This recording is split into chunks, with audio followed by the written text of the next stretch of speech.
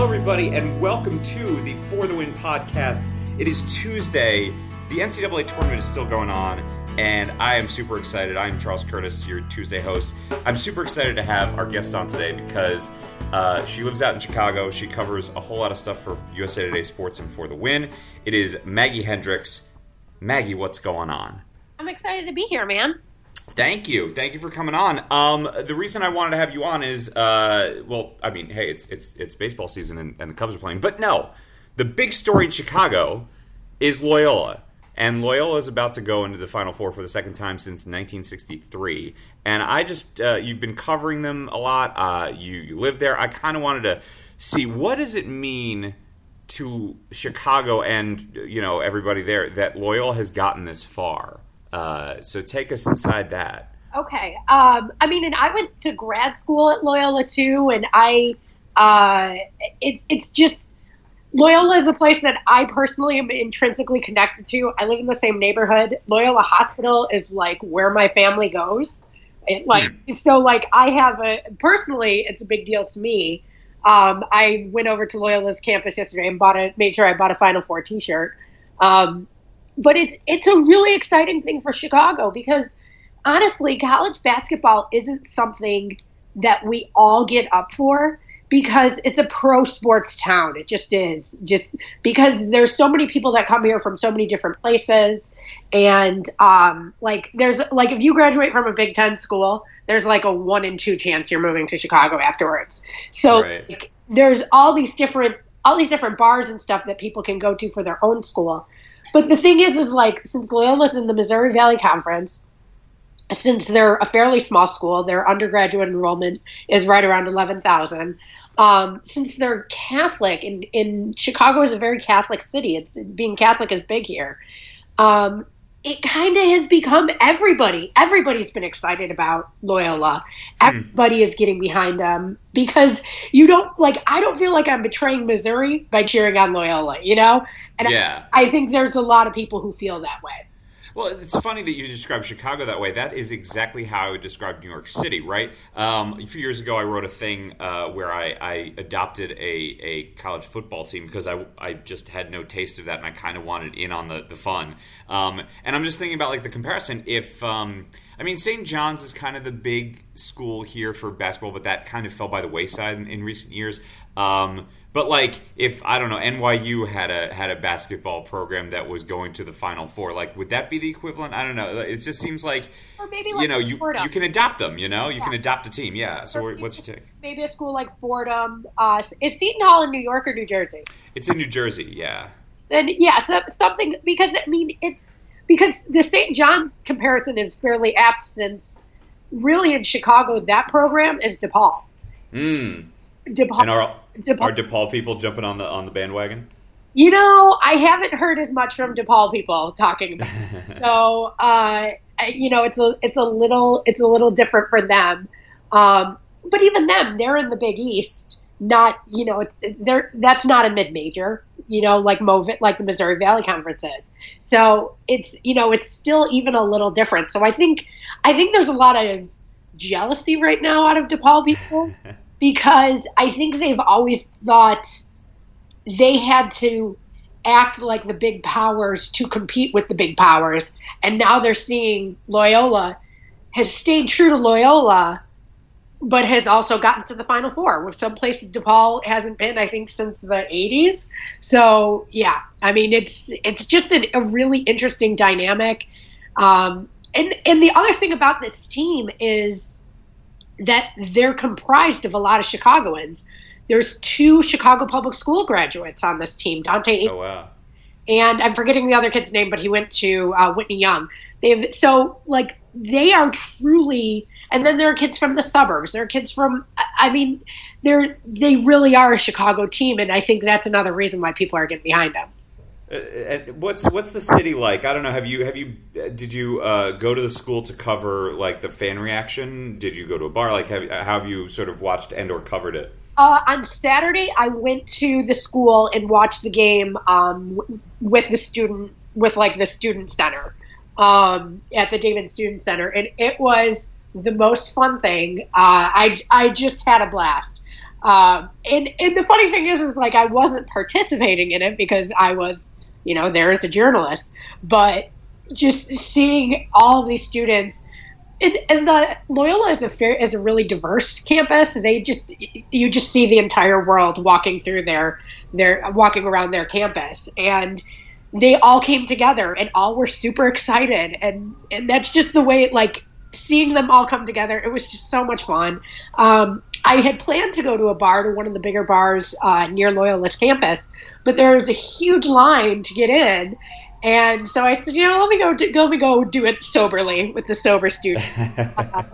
And it was a lot of fun. I mean, yeah, bars have been having specials. The Chick-fil-A that is on because Loyola has two campuses, one downtown, one in my neighborhood at Rogers Park / Edgewater. But the downtown campus Chick-fil-A, if you go there and say Sister Jean today, you get a free chicken sandwich. Like, no way. Yeah, there's like all these things like that happening that are really fun. You do realize that I'm about to race away from taping this podcast and post that on For the Win, because I feel like that is like doing a service to Chicago right now. Oh yeah. Actually, I forgot to put it in Slack. Sorry, I should have mentioned it. Oh, there you go. Yeah, no. This is the great thing about doing something like this live is, hey, we just came up with a story day. Now you see how the sausage is made, everybody. But one thing I wanted to know is how big is Loyola as far as student body? I think it's 11,500. It's like 11,600 for undergrads, and then like 5,000 graduate students. So it's not huge, but that's pretty sizable. I'm just wondering because I went to Butler to cover their student body during their run to the finals. I want to say was it 2010, 2011? Yeah, against Duke, and being on that campus was just like a trip because you sort of realize how much this means to a school like that. I was in Indianapolis to cover the women's Final Four that year, and my editor was like, yeah, Butler's in the Final Four, like, get out there. And so I went into their old gym, which I think was where, if I'm not mistaken, where they filmed, maybe they didn't film Hoosiers. No, it's not the Hoosiers gym, but I think they filmed stuff there. Yeah. And just, like, being there with all these students, and you don't know it, I think, from being outside there. It's just, you're surrounded by all these people who are just like, I can't believe this is happening to my school that I never thought this happened. Do you feel like that's the same sort of vibe you're getting from Loyola students? Oh, yeah. Yeah, I mean, they are super excited and into it, but also I asked a bunch of them on Saturday, when you chose Loyola, were you thinking about basketball at all? They all laughed at me. Like, no, not at all. They chose it because it's an urban campus on the lake, because of the Jesuit values, because of whatever program they wanted to go into, but none of them were like, oh, and because obviously we're going to go to the Final Four. Whereas like when I chose a college, it was important to me to go to a big state school, because I wanted, even if Missouri wasn't very good in football, I wanted them at that time. I still wanted that experience of like football Saturdays and like big games for basketball and things like that. That was important to me. They didn't think about that. Yeah. Same here. I mean, I went to a small school, small liberal arts school right down the road, ironically, from Villanova, because I was like, you know what? Like, I don't need that experience. But funny enough, years later at For the Win, I was like, I never got that experience. That's so cool. Yeah. And just to experience it from this point of view just must be so surreal. And they've got a shot. Like, that's the thing about this team. I want to get to the team in a second, but we've gotten 9 minutes into this podcast without talking about Sister Jean, which is just an abomination. Give me, you hung out with Sister Jean's friends. What's the story with her? And first of all, I want to also know, was Sister Jean known to everybody before their run in the tournament this year? Like, was Sister Jean like, I don't know, a big Loyola person to Chicagoans? She was known, I think, to Loyola people, and that's why I knew who she was, because of going to grad school there. But she wasn't like Chicago-wide known. It wasn't like she was like a celebrity around Chicago.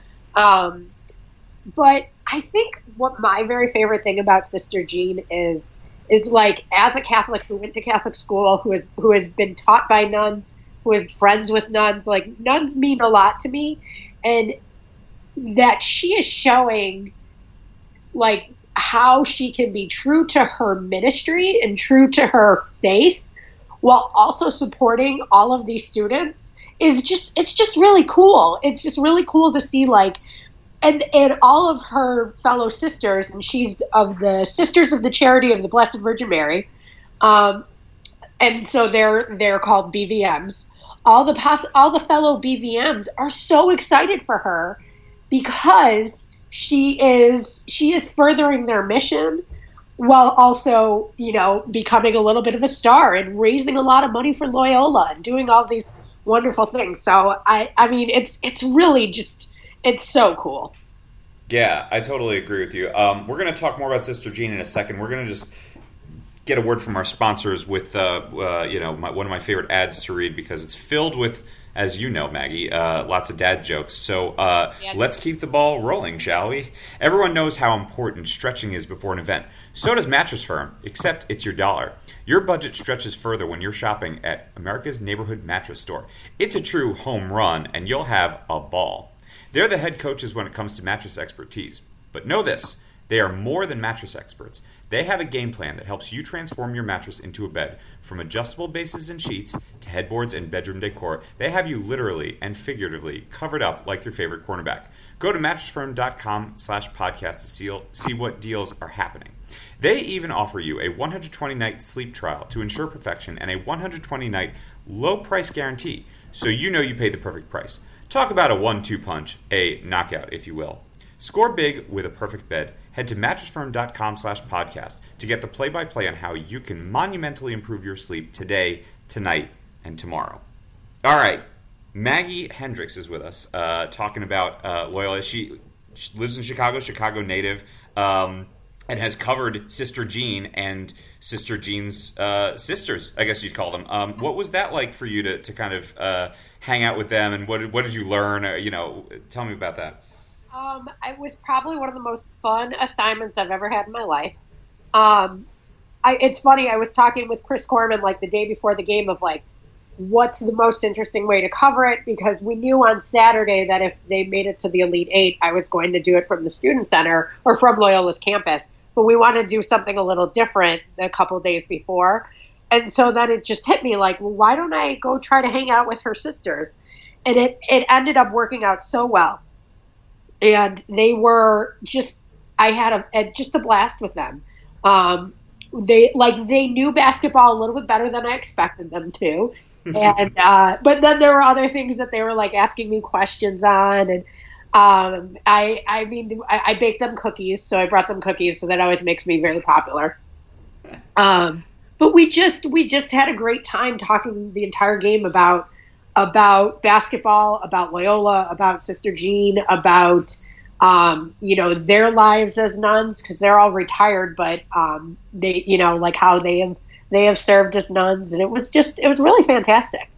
Yeah, and by the way, everyone should know Maggie bakes the best cookies. I've eaten the pretzel and peanut butter one, I want to say, or is pretzel and chocolate chip. It's unbelievable. Yeah, they're good. What did you learn though from them about Sister Jean that everybody? And by the way, everyone should go click on it. But what did you learn about Sister Jean that the world didn't know or doesn't know? Well, just that her love for the students of Loyola, not just the basketball team, but all of the students of Loyola, is so strong.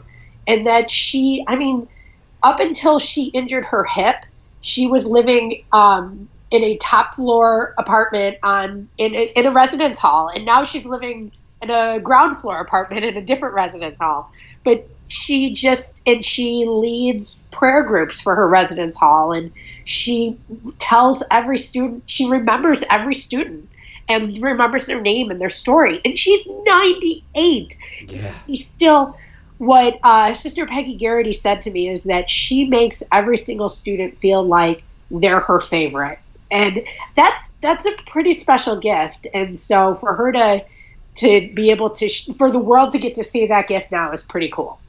It's incredible to see, and especially for a 98-year-old. Just every time I see her in that wheelchair, I keep thinking, what a toll it must be taking on her to keep, sitting in front of the cameras and sitting in front of interviewers, and to be, the focus of so much energy. Like, Man, like I would need weeks to recuperate, but she just seems to have this strength and this ease of mind that she's able to just do the interviews, every interview. She does not care to support the students and to scout basketball for them, which is the other really great part of it, right? I love that. I love that she takes the time. First of all, that she is a 98-year-old woman who knows how to do email.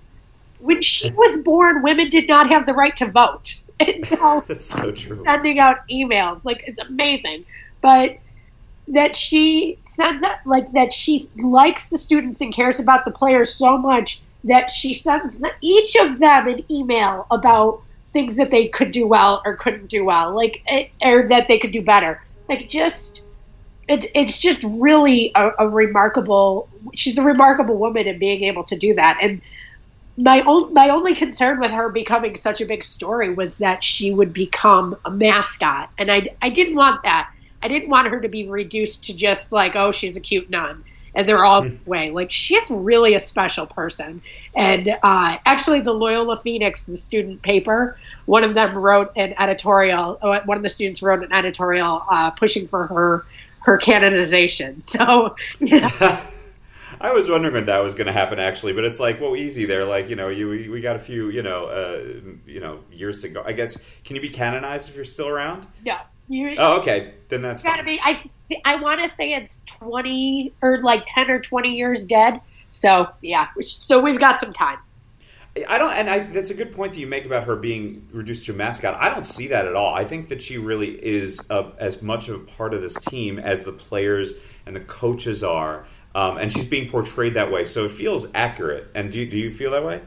Yeah, absolutely. That the players clearly love her so much, I think, is one of the reasons why she's not being reduced to a mascot. Because if they just like rolled their eyes at this old nun and didn't really care and maybe like said hi to her after the game, then that would be like, it wouldn't be that important. She wouldn't be that much. But because the players clearly love her so much, because Porter Moser, you can't really underestimate his role in that too, is that he didn't come into Loyola and roll his eyes at like, oh great, yeah, now this is something I have to deal with. No, he looked and saw her as an asset and made sure, and then the players bought into that too. So like, I think the relationship of the players, the coaches, and Sister Jean all together is what has made it special for all of them.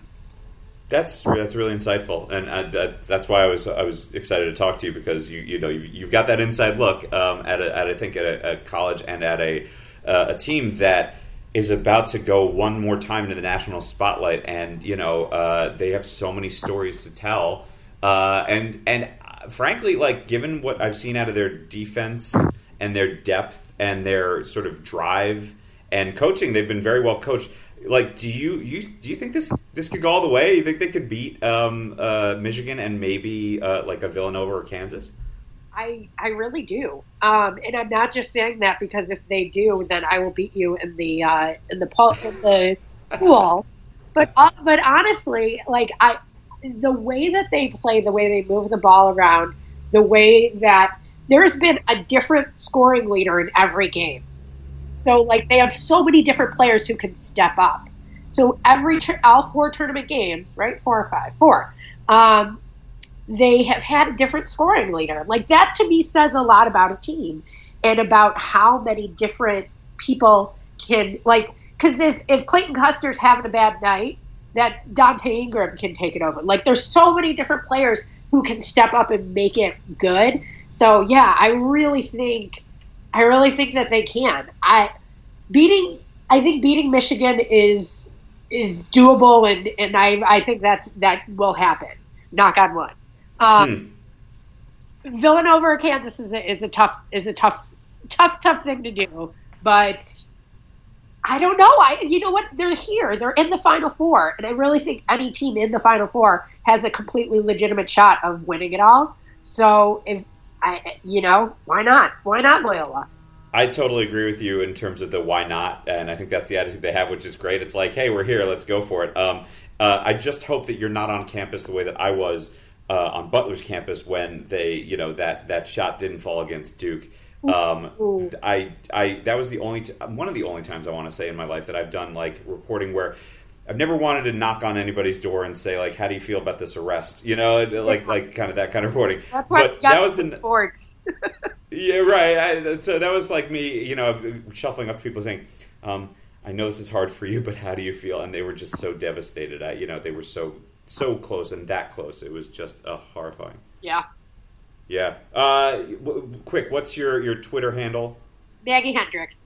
Maggie Hendricks. You can check out all of her stuff on Twitter and on For the Win and on USA Today Sports. Stick with her because Maggie's going to be covering Loyola and Sister Jean and all of that from Chicago. And, really, thanks for stopping by and thanks for giving us all these insights. And good luck with Loyola this weekend. Thanks, man. I appreciate it.